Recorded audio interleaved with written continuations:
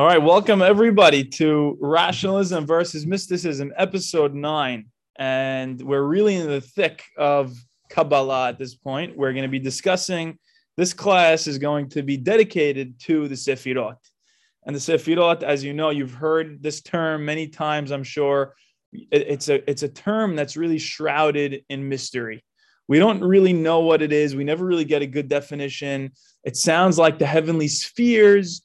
It sounds like numbers, but really the definition that most people will give you today is emanations, divine emanations, emanations from God's energy to the world. And it's like, it sounds like a different religion almost. It sounds like, you can leave the door open.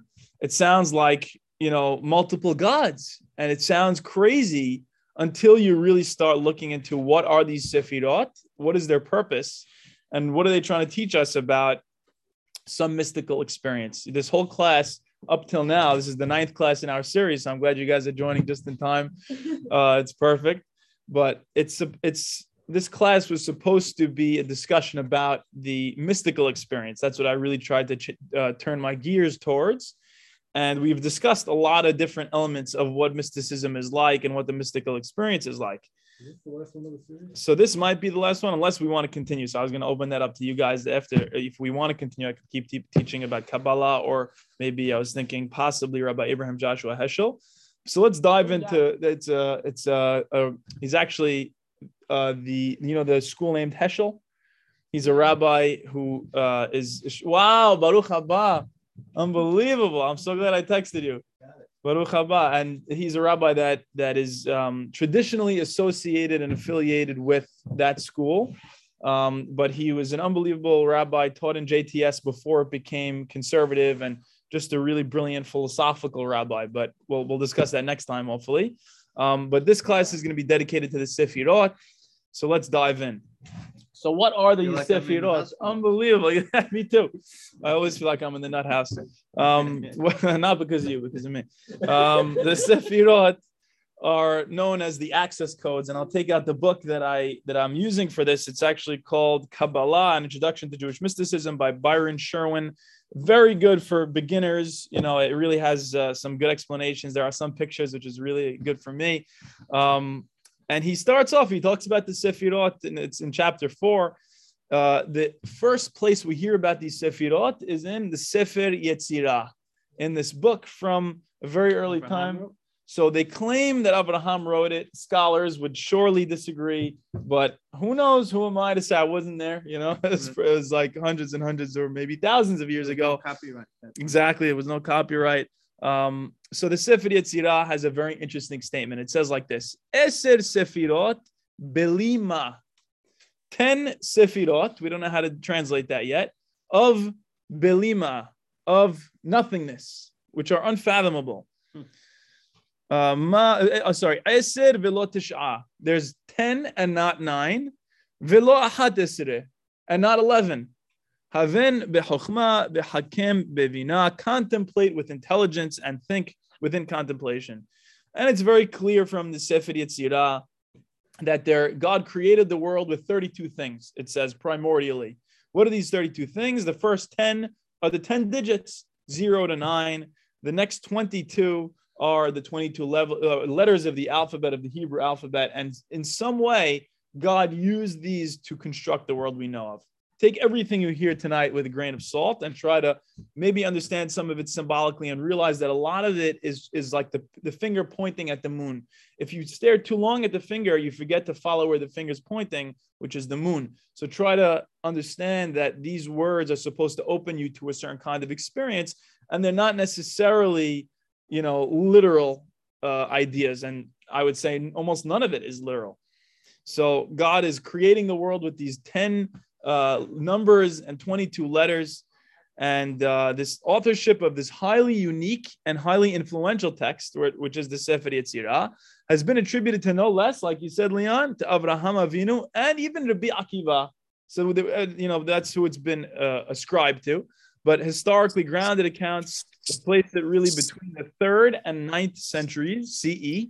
Mike, I don't know if this is worth saying, but maybe it's like kind of dumb, but God did create the world with, it says Vaydaber when he said that let there be light. So he's using the Hebrew language to create the world. I mean, he thinks in, and then things happen. So it's not purely figurative. It's literally how the Genesis is written, is that the words and the thoughts, of God manifested the entire universe. Exactly. Anyway. But I think even that statement, like you're saying, is something that we need to delve into and meditate on to understand it fully. But yes, exactly. You're right. It's hitting very much on what the Torah itself is saying, which is God used speech when he was creating the world, if you take it literally. And then how do we understand that?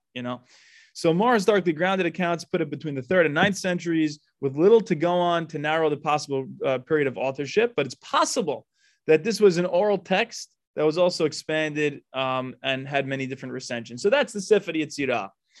We discussed the 32 wondrous pathways of wisdom. God used these different 32 things, the letters and numbers, to create the world. He had these Sefarim, these books or names, or 3 ways of pronouncing these consecutive letters. That's why a lot of these Kabbalists today will pronounce God's name and different combinations of letters to try to connect to God in different ways, with writing Sefer and counting Sefar and speaking Sipur, right? So you think about the word Sefirot. It's an amazing shoresh. Samach fe resh. There's so many different words that could come out of that, right? You could have mispar, which means number, which was what we are most, specifically attributing this word to. You could talk about Sipur, which means to tell, which is interesting because a bank teller is somebody who also was counting, but he's a teller. You had to recount a story, right? And then you have the idea of sefer is a book or a sofer. And then you have some people talking about sapir, which is like sapphire. And God has a sapphire brickwork under his feet, according to Sefer Shemot. Exactly, very good. And what is it, Parashat Ki Tisa? It's when Ve'elat Zileh B'nai Israel. Exactly. Ve'elat Zileh B'nai Israel lo shalach yado. That whole episode, which we discussed last time, amazing. Right. And there's a lot of different things that you could, attribute this word to. And, without going into too much detail about the historical development of this idea of Sefirot, and you look at the Sefer HaBahir, which is a book from a few hundred years after that, and then Rabbi Yitzhak Sagi Nahor, and around the year 1200 something, and then finally the Azriel of Gerona, all these people developed and further embellished the meaning of what Sefirot meant. Initially, it only meant this idea of digits, and then it became something much more. And that's what I want to discuss with you guys tonight is what did this stuff about Sefirot come to mean? And I have a special gift for all of you. I almost forgot. I'm glad I remembered. Is these charts, Dr. Nasser, you made me realize last week how important this is. I have these charts to show the Sefirot, and I'll pull them up for you guys as well. And you have both, so you guys can share some of these. But as you see, this chart has not only the Sefirot on it, but it also has, the other one is the figure of the male body. And both models are used to understand and decipher the meaning of these Sefirot. So let's delve in. You've all heard of the book called the Zohar, right? The Zohar emerges in medieval Spain, a Spain that was gripped by a lot of tensions philosophically going on at the time. What was going on? There was all the school of Jewish philosophy, Maimonidean philosophy, that was reducing God to this very Aristotelian idea of a God who is really just thought thinking about itself, because thought and perfection and the unmoved mover and all this stuff, and it's such a distant God, and yet it's philosophically perfect. So that must be what God is. But it leaves humanity so distant and so far away that it really didn't resonate with a lot of traditional rabbinic Jewish people. And there was a lot of debate going on at the time within Spain. And this book, the Zohar, emerged in that context of a lot of this debate between the philosophers and more the traditionalists. And the Zohar was, its authorship was traditionally ascribed to Rabbi Yohanan ben Zakkai. Of course, and we spoke about him last week, some of these amazing stories about Maaseh Merkava, about the understanding of God's chariot, whatever that means from the Gemara. And that's who it's ascribed to, one of the Tannaim. But sorry, he's a Tanna, Rabban Yohanan ben Zakkai. And then the 13th century Spanish Kabbalist Moshe de Leon, according to modern scholars, he was either its author or its editor. So it's not really so clear what his role was, but it's very clear that a lot of parts of the Zohar could not have been from earlier, because you could look at a lot of words that didn't exist prior to that period. Fine. So that's just some historical background. Now we're going to get into some interesting terminology. So we talk about the Ein Sof. You've all heard of this term, the Ein Sof, the infinite, that which does not have a sof. Ein Sof. It does not have an ending to it. So it has a beginning. It has I never really thought of it that way. I would say no end and no beginning, just infinite. I think it's the best way of putting it. Infinity. And in Christian philosophy, they had these terms, Deus absconditus and Deus revelatus. Right? So what is to abscond? Very good. To abscond means to hide. And to reveal. The beginning would be an end. The beginning would be one end. So if there's no end, then there can be no beginning either. Exactly. If you don't have one, you can't have the other. Exactly. So that makes sense. So Deus abscondatus is the Ein Sof. It's this God which is hidden, which we will never be able to understand. And any thought you could possibly have about this God, who is this Ein Sof, is not what it is. Because God is so far beyond your comprehension that you can never actually think about him. So that's really what Deus absconditus means. It's the Ein Sof. And Deus revelatus, which is the God that is revealed to us that we can relate to, you might think of like Yod Ke Vav Ke, right? Because Yod Ke Vav Ke is the God that is immanent, the God that we have a relationship with as Am Yisrael. According to the Kabbalists, the Deus revelatus is the Sefirot. These Sefirot, these emanations of God, which they came to be known as after the whole thing with the numbers evolved, these Sefirot are the way that we can relate to God. And fundamentally, that's why it was so important that it emerged as a way for people to really feel closer to God and have a way of meditating on God. It's the essence of the divine versus how God is revealed to us, right? So God is revealed to us in a certain way. That is the Sefirot. And the essence of God, like we're saying, is so far beyond our comprehension, we will never be able to relate to it. And amazingly, they say that the Ein Sof is so far beyond comprehension, so far beyond speech. It's never even explicitly mentioned in scripture. It's never mentioned explicitly in the Torah. We're going to talk about it soon. But when it says Bereshit bara Elokim, we're going to see the way that they explain that using the Sefirot to show that the Ein Sof is hidden in there, but absent. And I'll tell you what that means very soon. There's this idea of creatio ex nihilo. Anybody know what that means? Very good. Creating something from nothing, yesh me'ayin, right? It's a very famous philosophical statement. Hanambam talks all about it. What is this Ein Sof? What is this infinity of God's essence? It must be ayin, right? Because if everything we know about is yesh, everything we know about is something, that must be Deus revelatus. That must be the revealed side of God. So if this is all yesh, then what was before the yesh was the ayin. And if we know that God is that Ein Sof from before the Deus revelatus, God is that Deus absconditus, God must be the ayin. God must be nothingness. And that's amazing to me, because if you've been at some of the other classes, we've discussed how Eastern philosophy also talks about this. Buddhists are very famous for talking about the deepest level of reality is nothingness. All is nothingness. And they make these very intriguing, cryptic claims about reality, about nothingness. And you say to yourself, what could this possibly mean? And if you meditate for long enough and you gain enlightenment, apparently you understand this from an experiential way, that you see that this is real. And it's, you can't even speak about it, because what does it mean for nothingness to be? Isn't it then something? So of course it defies speech. It's ineffable, but yet it's noetic. It's something that we experience as true when we have that kind of a mystical experience. So God is this ayin. Ein Sof is this no thing. It is this ayin. Any questions so far? I don't know. It looks to me like the Christians might have taken this to create like their God is a Jesus. Could be. I mean, I'm not sure. This is after Christianity. This is many years after Christianity. So I don't think. Yeah, I don't think it. Oh, so they didn't have exactly. No, not that I know of.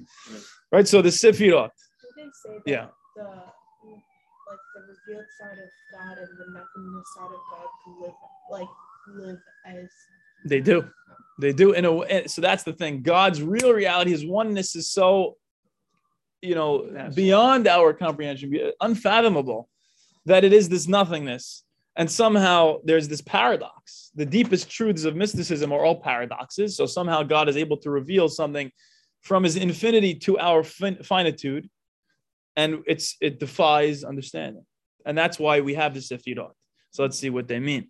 So we mentioned the root safar. We talked about telling, speaking, writing, like a sofer, countings, right? So it could have a lot of different meanings. It's represented, these Sefirot could either, I didn't give you a picture of this because I couldn't find one. I mean, I didn't really look, to be honest with you.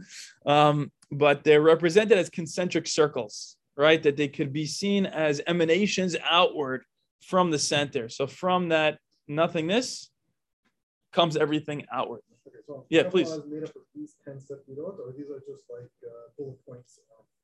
Good question. So Kabbalah literally means just tradition. But it came to mean the mystical tradition, and it developed, slowly. It had Sefer Yetzirah, which talks about these Sefirot, but then the Sefirot became all of this stuff.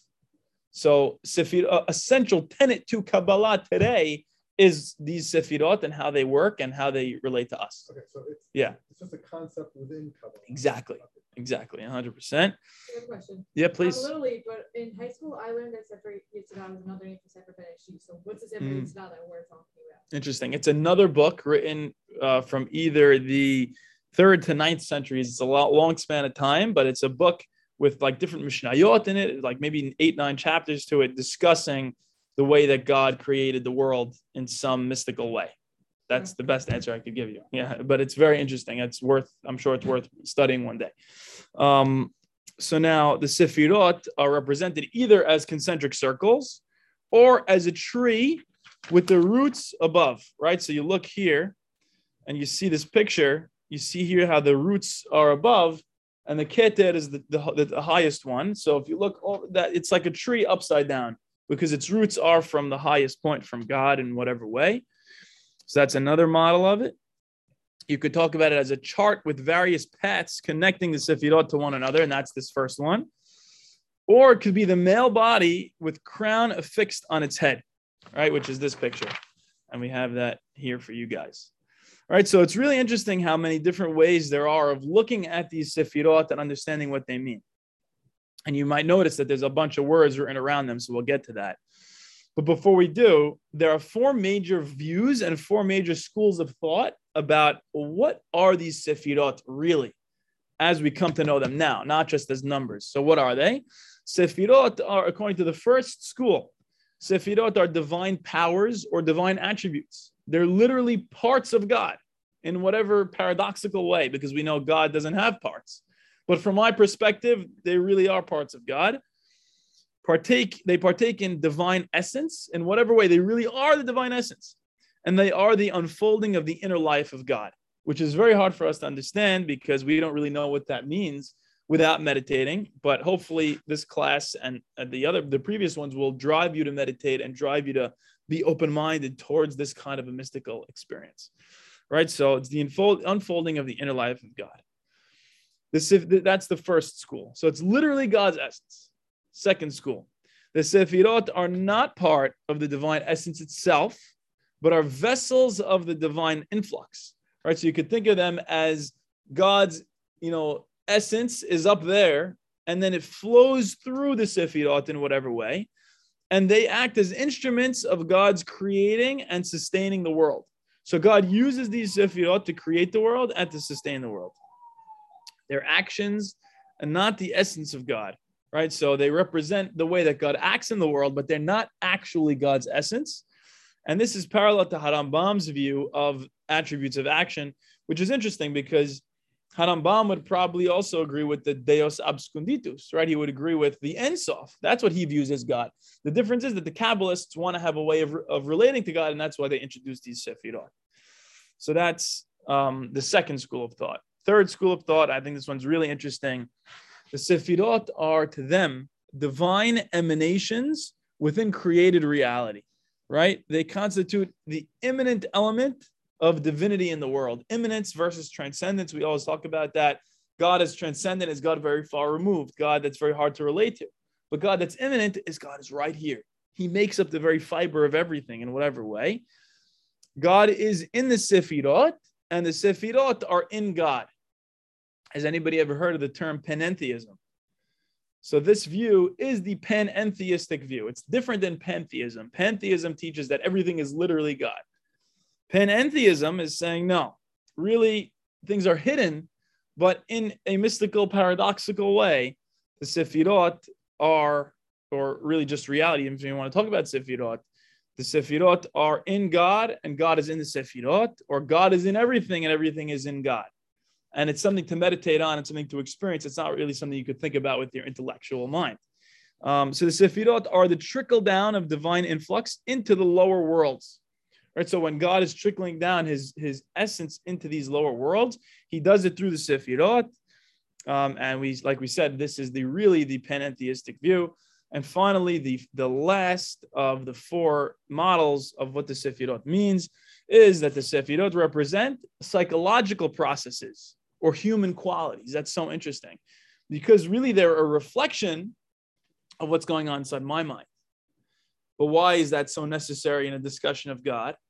Because unless you're there, who is there to know God? You know, it's something we probably discuss like every single one of these 9 classes. But you have to realize that in order for there to be an object, there needs to be a subject. In order for there to be a yin, there has to be a yang. There's such a deep truth, and we're going to keep coming back to that even in this class, about you can't have one without the other. And so, you know, you might say how egotistical of these Kabbalists to take these human qualities and project them onto God. It's so obvious. It's just an ego projection. It's like, very good. The Torah itself does it. And yeah, otherwise you can't speak at all. So if you want to go your whole life without talking because you know that your speech is limiting God, then Hazak Baruch, by all means. But if you want to talk like me, and people get on my case because I talk a lot, but if you're like me and you want to talk, then let's indulge a little bit, because what else do we have to go on? Like Lao Tzu says in the Tao Te Ching, Lehavdil, I have to say that now because people get on my case, but like Lao Tzu says, he who says it does not know, he who knows it does not say. And yet he wrote the whole Tao Te Ching. So that's really all you have to know, because at least know that what you're saying is not really the thing. And then once you start from that place of humility, you could start actually having a conversation or meditating on something that will hopefully act, you know, like when you shoot a rocket ship into space, eventually the payload kind of falls away. You've seen those videos amazingly, you know, and then the rest of the rocket shoots up. So hopefully your meditative practice will be like that, where you won't get addicted to the meditative model that you clung to, because whatever it is not reality. But hopefully it acts like this thing that propels you into whatever that deeper truth is, and then it falls away. So whatever you're using, don't get addicted to it. Don't take it too seriously. And finally, the fourth of the 4 models, Sefirot represent psychological processes. We already said that. A human being is comprised of the same 10 attributes as God. So the intrinsic infinity between the divine and the human is because of this, because God also has these Sefirot somehow related to him, and we also have them. Hence, we have this connection between the divine and the human. This helps the mystic achieve mystical union with God. Somehow, because of this affinity, you're able to connect to God literally by aligning somehow your Sefirot with the upper Sefirot, whatever that means. And the understanding oneself leads to understanding of God. Like Socrates says, know thyself.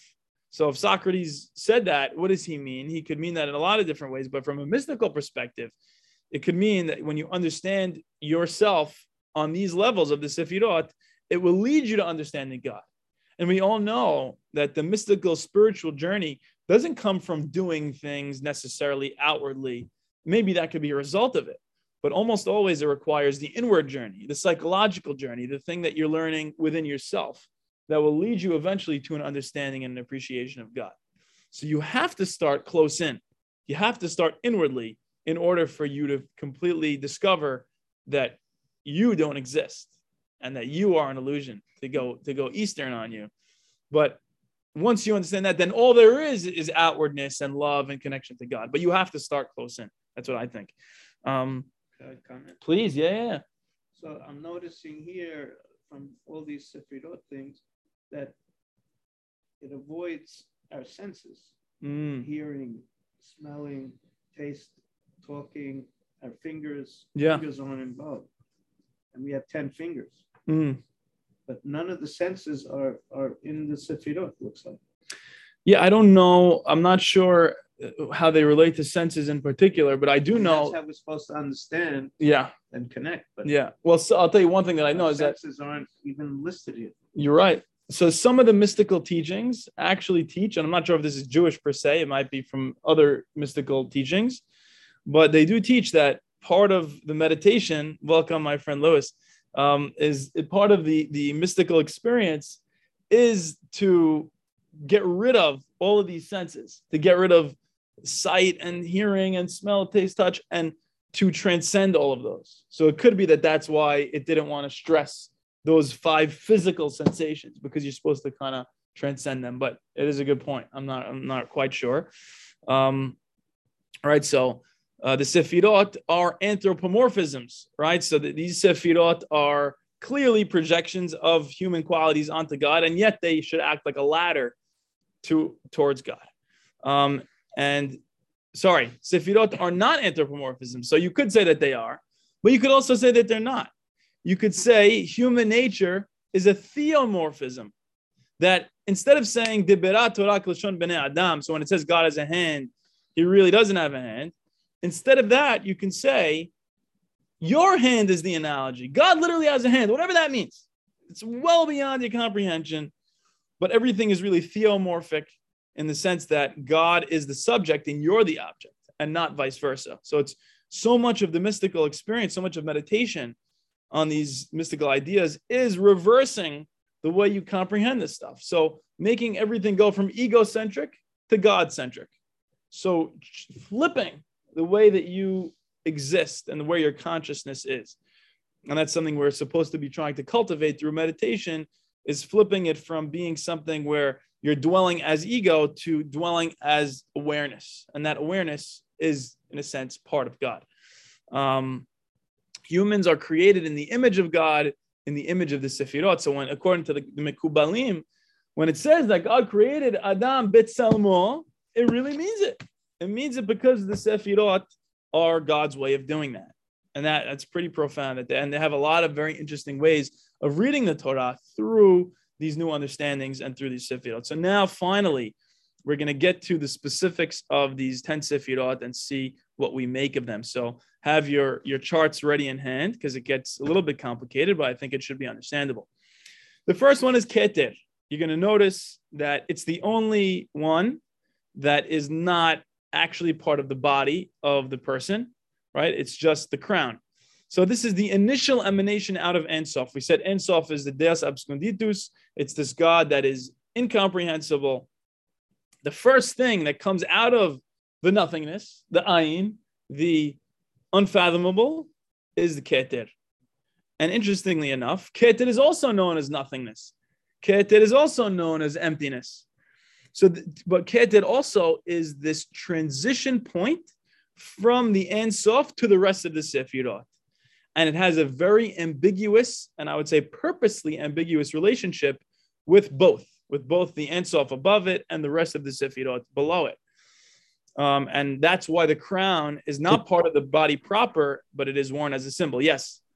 Could you just mention the Tzimtzum and how the emanations start, like from the evacuation of because I think it's somehow related to the beginning of the Sefirot, or that's somewhere else. So I was going to save that for Lurianic Kabbalah. Later. Okay. Yes. But yeah, hopefully we will get to that because it's a very important idea from the Arizal. So we will definitely get to that. Remind me if I forget, for sure. So Keter is not part of the body itself, but it still is a symbol and it has a relationship with it, right? And it's a symbol of the body's majesty. So there's this intentional ambiguity reflecting the mystery of the transition from the infinite to the finite. This is what everyone is grappling with. How can an infinite being like God, this Ein Sof, possibly relate to this finite world, to finite human beings? It doesn't seem fathomable, and that's the point. It's not. So when you meditate on this, hopefully you'll get to this Keter place, which will help you jump out into the Ein Sof. So this is tremendous mystery. It's beyond human comprehension.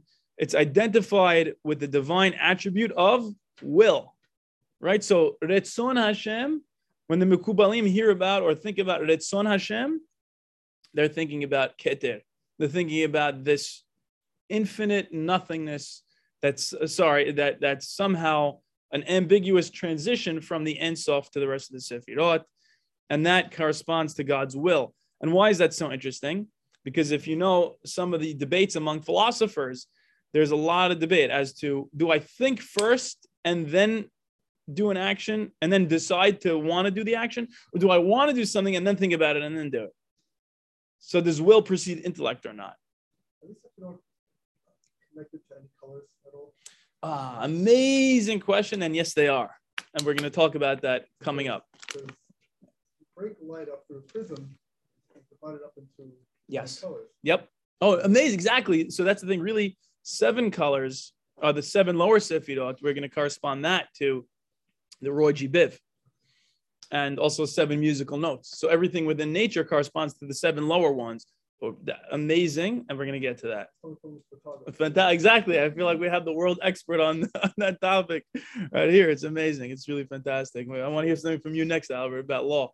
Is the crown representative of will? Because you could argue that there is free will and that there isn't free will. So, like, in a way that you could kind of take off the crown, that you don't have free will, or that you have the crown, you do have your own free will. Interesting. I never thought of it like that, but I'm sure there probably is somebody who says that. I mean, if you want to look into it and get back to me, I don't want to give you any homework, but if that is true, that's very profound. So very good. So this whole debate as to whether or not intellect precedes will, well, the Kabbalists say will is definitely before intellect, and somehow God's will wanted him to go from this infinite aloneness, where he was self-contained, to now being in relationship with all these finite beings in some way that we really don't understand.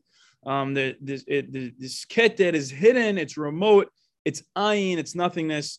It's the root of the tree that is the Sefirot. It's the primary root of all reality, right? So like we said, one of the models has it as the upside down tree. So without the Keter, you don't have the root leading to everything else. And the Mekubalim say something very interesting. I think it's in the Zohar. Within Keter are the engravings or code of all things that are to be. The potential for all the Sefirot, almost like the DNA of the rest of the Sefirot, are contained within the Keter. And unless you have the Keter, you don't have the potentiality for everything else. And will is present in Keter and not in Ein Sof. So if you're looking for what is the difference that you could point to between the Ein Sof and Keter, it's God's will. God's will exists at the stage of Keter, but not at the stage of Ein Sof. And we can only know one thing, and one thing only, that the Ein Sof did. What did the Ein Sof do? It made engravings in the supernal purity, which of course we know is the Keter. So somehow the Ein Sof did this thing, which is again beyond our comprehension unless you meditate on it for long enough. The Ein Sof engraved into Keter the supernal purity and the rest of the creation and existence that it wanted to bring about. So that's what the Ein Sof did. And if you look now, we're going to see the first emanation off of Keter is, to the right of it, is Chokhmah. So Chokhmah is the second emanation. It's the second Sefirah. What does Chokhmah literally mean? It says there, it means wisdom. wisdom, and it could be parallel possibly to the philosopher's idea of thought thinking of itself. Right, so now maybe this is where Hanambam would be more into everything, where with the Aristotelian God of thinking and thought and intellect. But really, in reality, he wouldn't relate necessarily so much to the Ein Sof and the Keter per se. I'm sure he would agree with infinity, and who knows, but he liked to stress more this intellectual element of God. Chokhmah also corresponds to the brain of God, whatever that means, or the brain of the human, really the brain of the human being that relates to God's brain, whatever that means. I know, forgive me for not knowing how to explain this stuff. Chokhmah is also known as Yesh. Isn't that interesting? Because we said Ein Sof and Keter are the nothingness. They're the Ayin. So what is Chokhmah? Chokhmah is Yesh. Chokhmah is the Yesh Me'ayin. So when they read about creation ex nihilo, they say, it just means that Chokhmah came from Keter. That's really what it's trying to say. The Sefirah of Chokhmah came from the Sefirah of Keter. So this is the divine personality unfolding from within itself. That's what it means. Yesh Me'ayin, Chokhmah from Keter, is God's essence, is an unfolding within itself. And they get this from a beautiful pasuk from Tehillim, Me'ayin Chokhmah Yimatzeh, which means from where shall wisdom be found? But if you say it, and not as a question, but rather, Me'ayin Chokhmah Yimatzeh, from Ayin comes Chokhmah, from Ayin comes the Yesh of Chokhmah. Chokhmah is referred to as a point that emanates out of Keter, from which everything emerges. And this is incredible, Dr. Nasser, like you pointed out to me once, when you were studying this stuff, it really seems to be very much similar to the singularity that we know about from the Big Bang, right? And even the wording, apparently, Dr. Nasser, you can speak to this, but the wording of the Zohar itself is very reminiscent to the 21st century reader when it talks about Chokhmah as this seed of all things that contains the potentiality of everything that's to come, this male element of the Sefirot at this point, where it's the seed that's going to lead to everything else, and it's the first male emanation. It's very reminiscent of the singularity that will eventually expand into everything else. And it's also known, Chokhmah, as the father or upper father that will inseminate the upper mother and have children. So there's going to be, I'm just warning you guys, trigger warning, there's going to be a lot of sexual imagery here regarding the Sefirot. So the male emanation here of Chokhmah is going to inseminate Bina. It's going to have relations with Bina. And through that relationship, it's going to give birth to the lower 7 Sefirot. Right? And to me, that's amazing because it's really all about relationship. It's a beautiful drama going on within the Sefirot. All right, so Chokhmah is this male emanation. It inseminates Bina. What's Bina? Understanding. It's further unfolding of the divine intellect. So, right, these are the upper 3 triad of Keter, Chokhmah, and Bina. Those are all about God's intellect. The Bina is this intuitive understanding and intuitive knowledge of what we know. It's the head that houses the brain, right? So Chokhmah is like the brain, and Keter and Bina is like the housing place for it. And why is that so interesting? Because we learn of a story in the Zohar. And what's the story?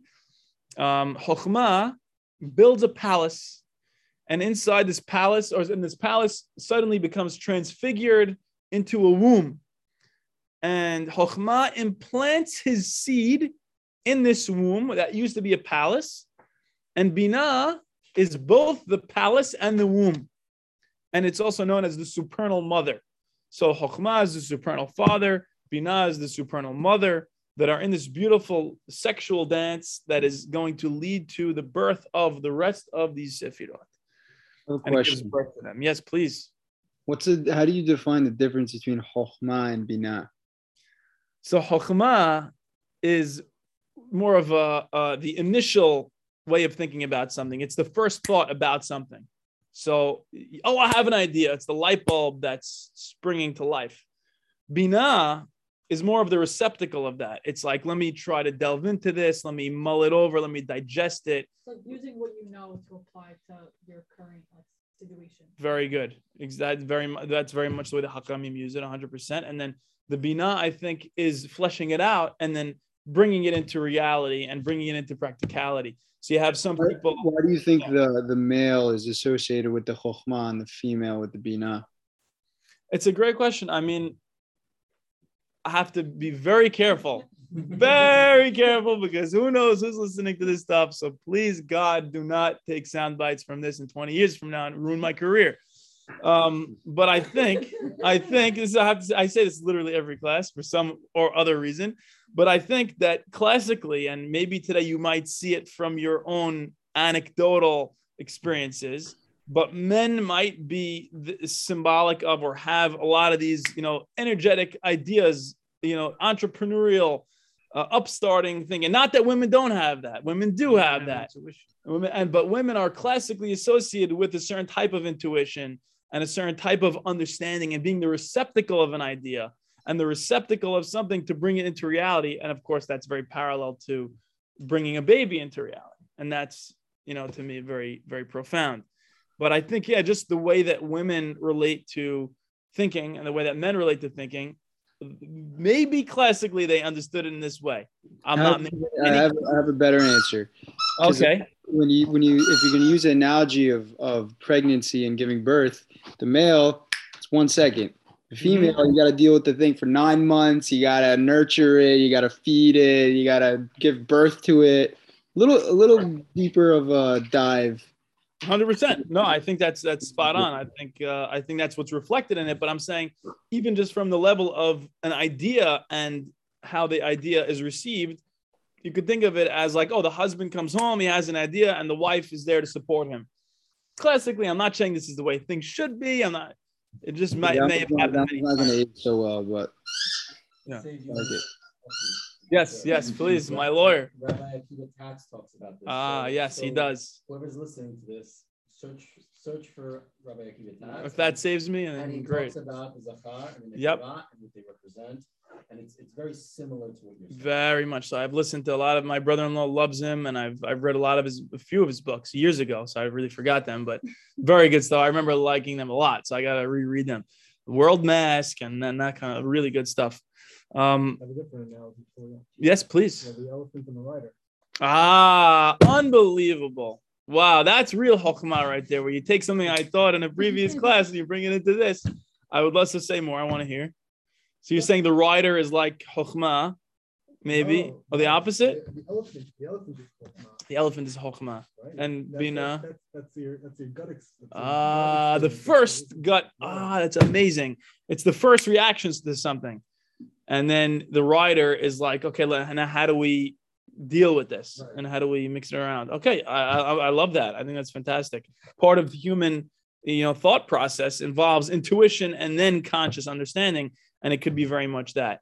The issue is that they talk about Bina as the intuition, but I guess, it could be open to interpretation and different definitions, but that's perfect. I think that's really good. I really like that. My initial thought on this was, the difference between understanding and wisdom.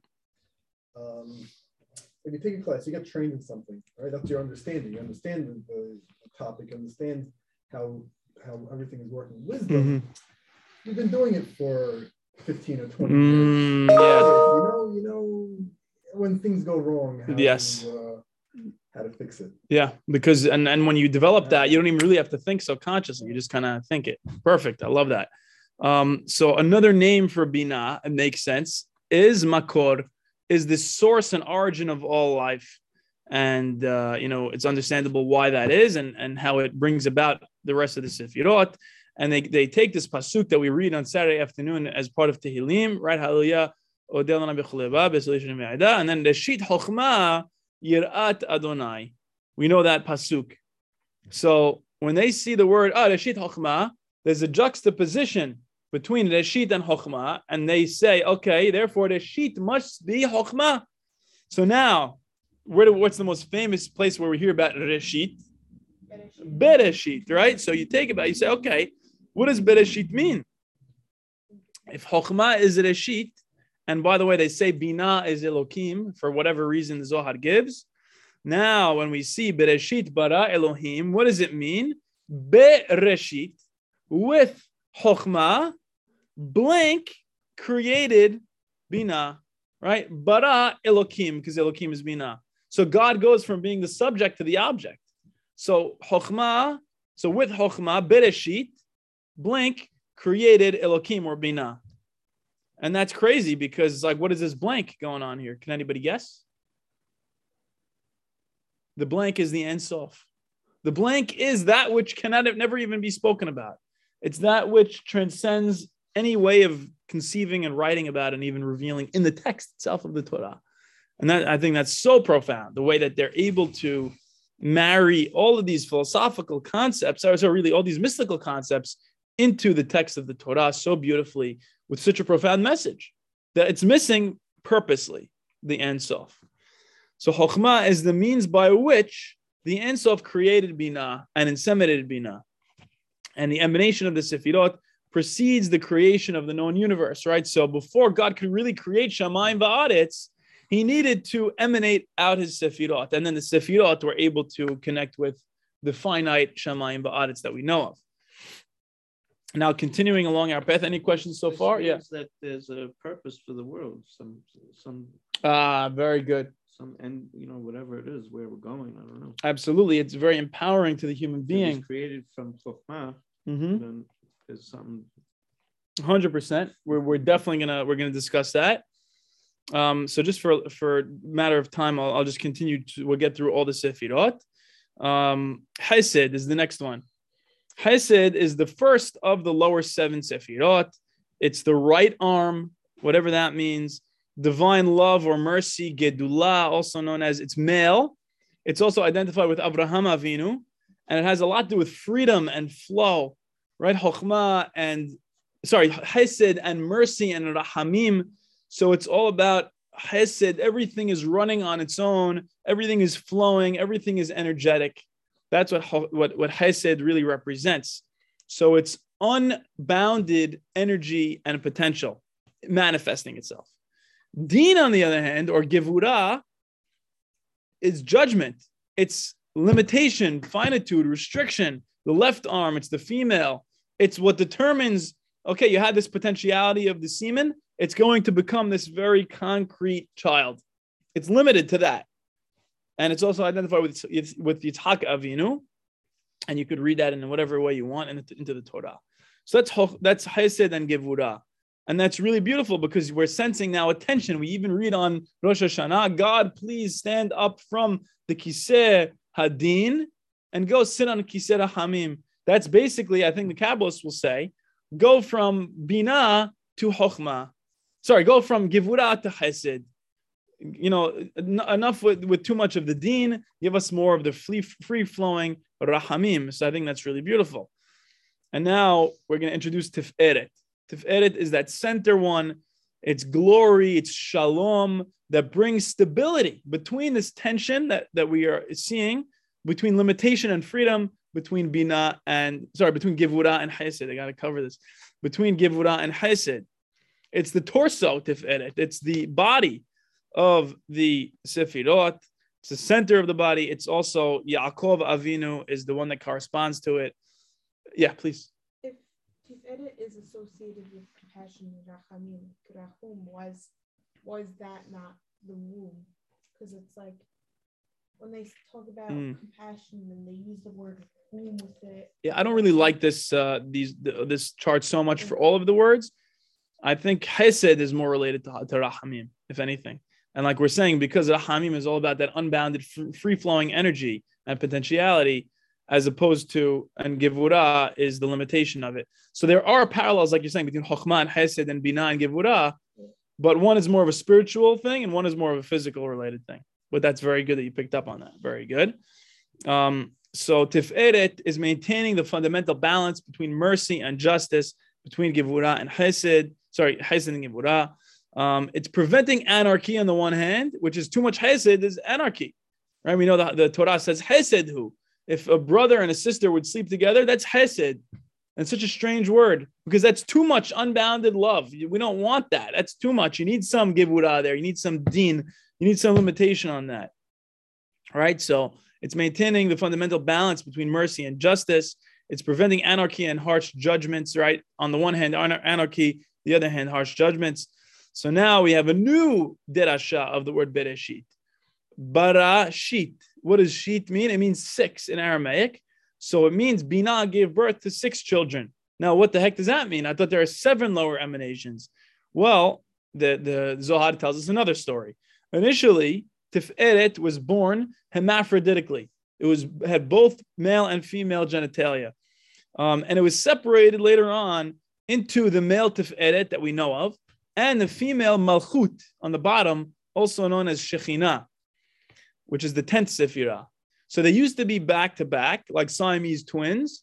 And this should remind you of the Midrash about Adam and Hava, very good. And then once they separate and turn face to face, they can now rejoin and have intimate sexual relations with each other and bring about this love.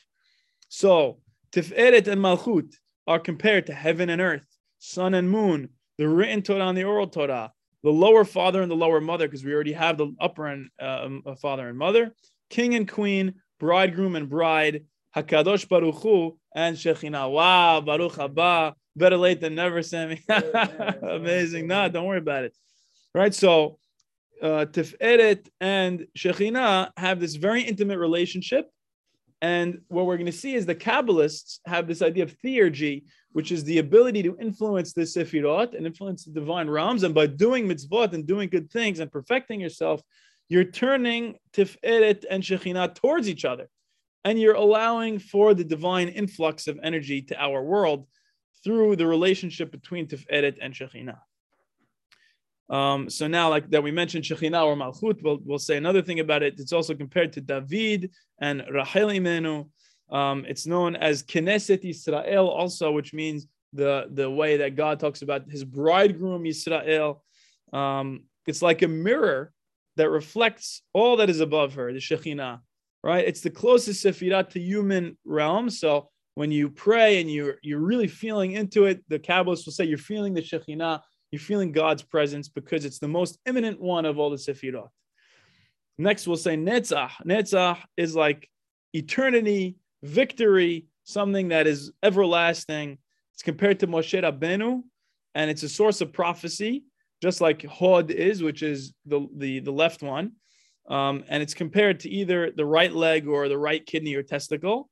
And then you have Hod on the left, which is the 8th of the 10 Sefirot. It's majesty. It's compared to Aharon. So Moshe and Aharon you have here, the right and left legs, stability here, eternity and majesty. Both are sources of prophecy, and they're compared to the legs. And finally, you have Yesod, which is compared to the phallus, and it's the foundation. We know the famous pasuk, Sadiq Yesod Olam, that the Sadiq is the foundation of the world. And we know the Hachamim always say, who is the Sadiq? Yosef HaSadiq. So they compare Yosef to Yesod, and it's not a coincidence, I don't think, that Yosef was the one who struggled with not giving in to sexual temptation, and that's why he probably merits this Sefirah. So we'll close off with just 3 major points. The first one is, what is the relationship now that we talked about all this stuff between the Ein Sof and the Sefirot? Are the Sefirot part of the divine essence, or are they not? So the Sefirot, like you mentioned, Vic, are actually identified with the different colors. So what the Mekubalim would do is they would meditate on the different colors and the combinations of colors, right? And the 7 lower ones are corresponding to the 7 colors of the spectrum, and maybe even the 7 musical notes. So there's different ways of meditating on this and combining the colors. And they're also compared to vessels of different colors. So the divine essence is like this clear fluid or light that's flowing into these vessels, and it appears to take on these colors. Does the divine essence change? No, but it appears from our perspective, because it's illuminating the vessel, that it took on this color, but it itself did really not change. And it's known as Hashefa HaElohi, the divine influence compared to light, seed, water. And it's an optical illusion of color because the divine essence really is taking on the color of the vessel. The Ein Sof or Keter does not actually change when it flows, but it appears different based on the vessel that's housing it, right? So the Ein Sof appears to change when it is housed by different vessels. It's all about my perception as a human being, where everything is from the perspective of the recipient, says the Zohar. God remains unchanged fundamentally.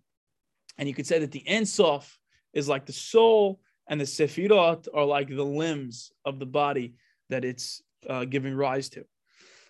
Second to last point here now.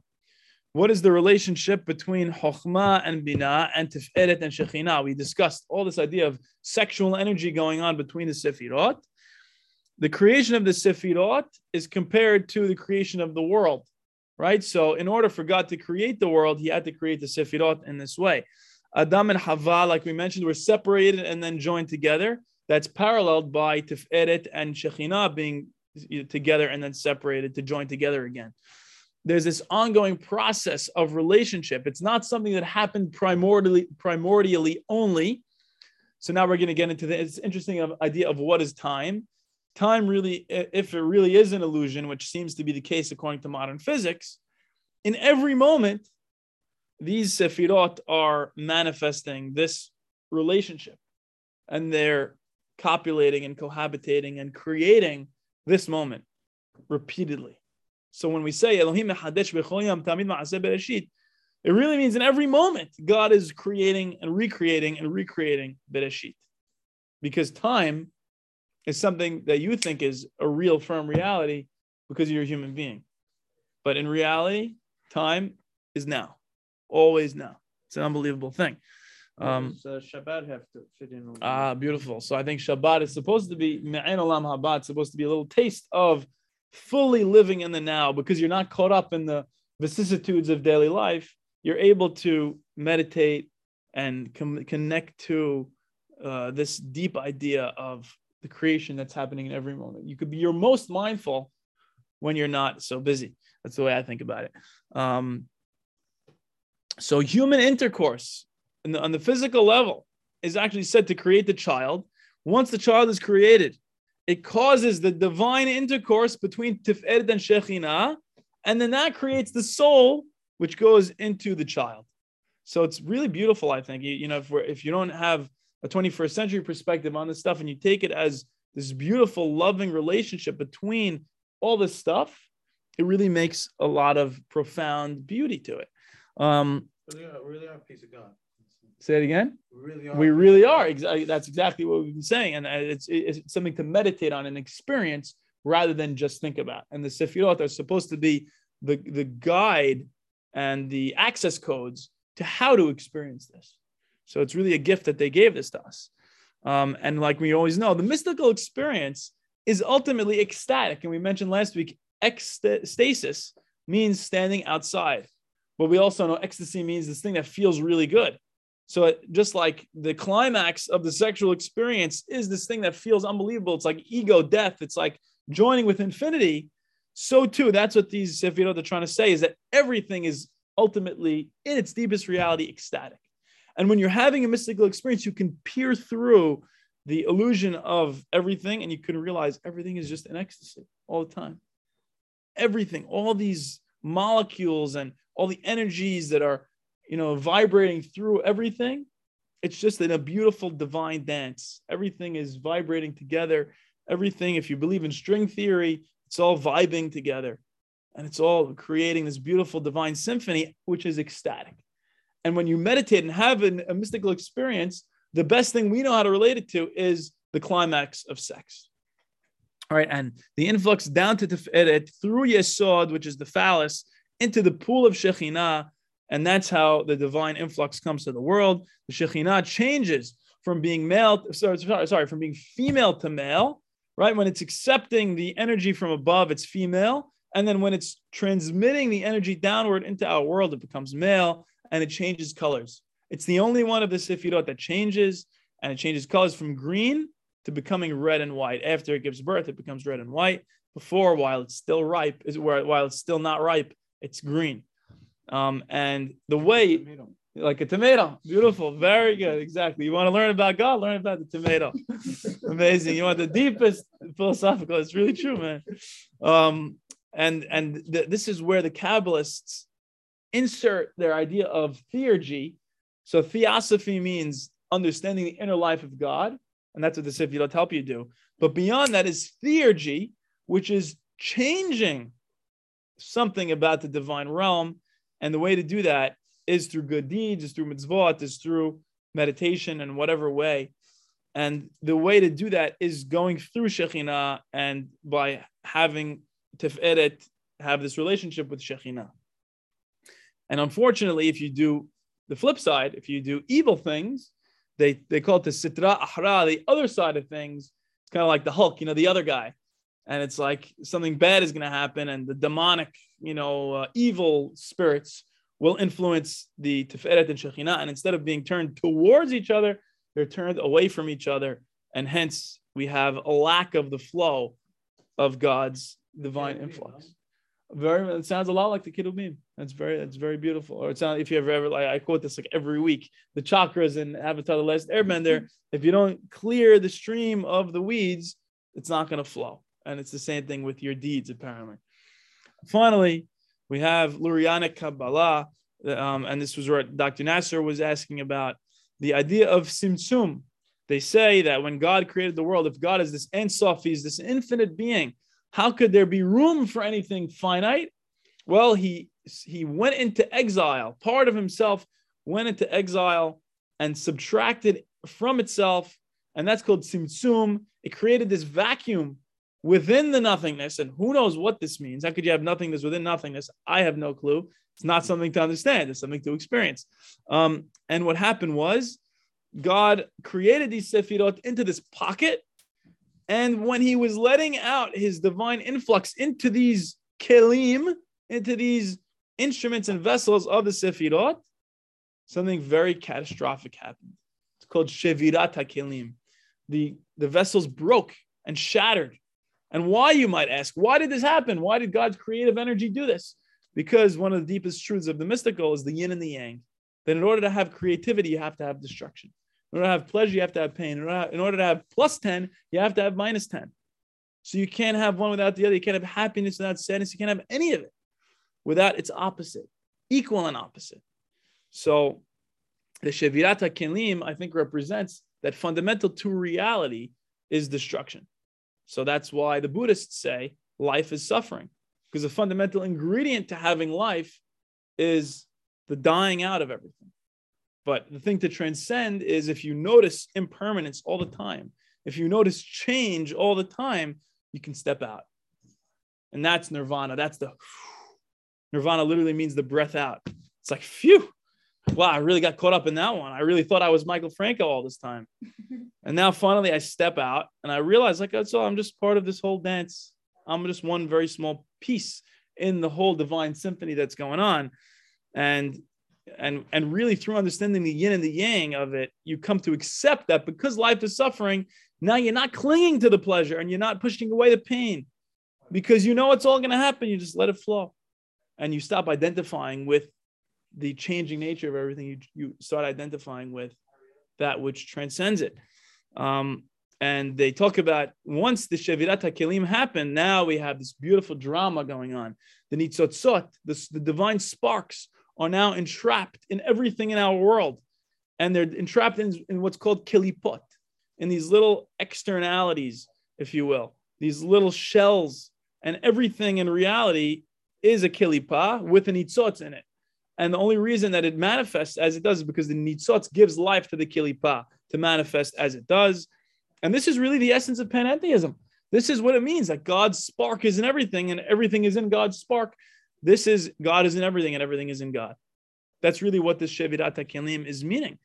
And it's all sustained because of the presence of these sparks. And this is very empowering, like you said, Leon, to the human being. Why? Because now human beings have a mission. Now we have a job. So if you're this kind of person that needs a storyline and you need to have something, which we all do, then you buy into it and you fight and you say, okay, I have to make sure that the world is inside of me that's happening. I have to make sure everything is aligned. So on the one hand, there's this crazy story and everything matters so much. But on the other hand, it's not that important. It's not, right now is also perfect. And right now you can step out and just notice the drama that's happening. And when you notice the drama that's happening and you're able to step out, that's really this ecstatic, ecstasis, nirvana experience. And I'll just say one thing, which is that, I'll say a lot of things at this point, but it's amazing to me how parallel a lot of this drama is to the Hindus and what a lot of these Eastern philosophies will say, which is that God, in creating the world, is playing hide and seek with himself. So the same idea of the Tzimtzum, removing himself, that's what the Hindus would call hiding from himself. And then you becoming enlightened is found. So it's hide and seek. And God is seeking himself, and God is in search of man, like Abraham Joshua Heschel would say. And your job as a human being, quote unquote, and don't take it too seriously, and be compassionate to yourself, but is to become enlightened in a way.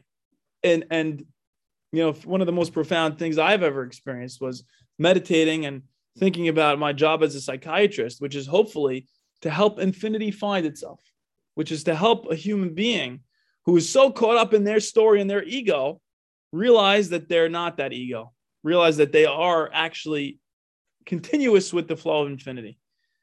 And there can be no greater privilege than experiencing that yourself and helping another person experience. And you don't have to be a psychiatrist to do it. It could happen from a smile. It could happen from a good deed. It could happen from anything you do. And it really starts inside. The best thing you can do for the world right now is fix yourself internally. And then from there, all the beauty and all the goodness and all the love will flow. And I think that's what's so profound about this stuff, is that it gives you a guideline and a storyline, just like the Hindu myth of God playing hide and seek and lost and found. It gives you an epic, and it gives you a drama to relate to. So thank you for attending these 9 classes. Thank you for listening. I hope you enjoyed this. I certainly have to say these have been some of the most enjoyable experiences of my entire life to talk about this stuff. Some of my friends tell me to shut up because I can't stop talking about this stuff. You guys are my outlet. You guys are the people that I love to connect to about this stuff. And to me, there's no greater privilege than to talk about this stuff and hopefully one day experience it together. Maybe we'll start a meditation group or something. If anybody wants to bring in some illicit substances, don't tell me about it. Maybe I'll slip it into my water bottle next week. All right. Any questions? Any comments? No, just when you said you can't have happiness without sadness. Yeah. It's kind of disheartening, no? It is disheartening. There's a possibility for sadness. It have to be. It's definitely not something that we love to think about. We search for happiness all the time. Yes, that's right. And the funny thing is you realize you can't pick yourself up by your own bootstraps. You can't transcend your ego using your ego. So the only thing to do is notice that there is nothing you can do and fully let go. And only once you fully let go and realize I have no choice but to cling and have aversion, once you fully accept that that's your nature, you stop identifying with the clinging and aversion. But it's ironic because in order to transcend it, you have to completely let go of control. And then you get all the control. And then you get all this unbelievable experience of being God. Shefa. That's exactly right. And Clay, I hope that in these 9 classes, you've heard the most ridiculous things you've ever heard. I hope that in these 9 classes, you can quote me and say, Michael's crazy because he said this and this and that. And I hope, and I bless you that one day you'll be able to delve deeper into these things and experience them in some capacity in a mystical experience. And that these should be tools for you and Be'ezrat Hashem for many people to unlock certain kinds of experiences, because that's the point of them. So thank you, everybody, for coming. Hazak u'baruch. Dr. Nasser, thank you for attending, as always. Saul, thank you. Thank you, Michael. Thank you. Well discussed, Doc. Yeah. It's a lot to take in one session. It's like, yeah, it's hard. Oh, by the way, a lot of these people think you're a celebrity. They just want to see what you look like. Thank you. Very nice. You're the superstar of this class. So I wish we'll post a picture of you on the podcast website, because you're such a profound voice in the classes. They probably want to see you. Thank you very much, Doc. We'll discuss. I try. All right. Yeah, we'll keep doing it. More classes, more learning. So yeah, let me know if you guys want to keep doing this. The fellowship ends today, but I'm open to continuing this class series in person, on Zoom, whatever you guys want to do. But yeah, let me know. Good night, everyone. Thank you. Laila Tov.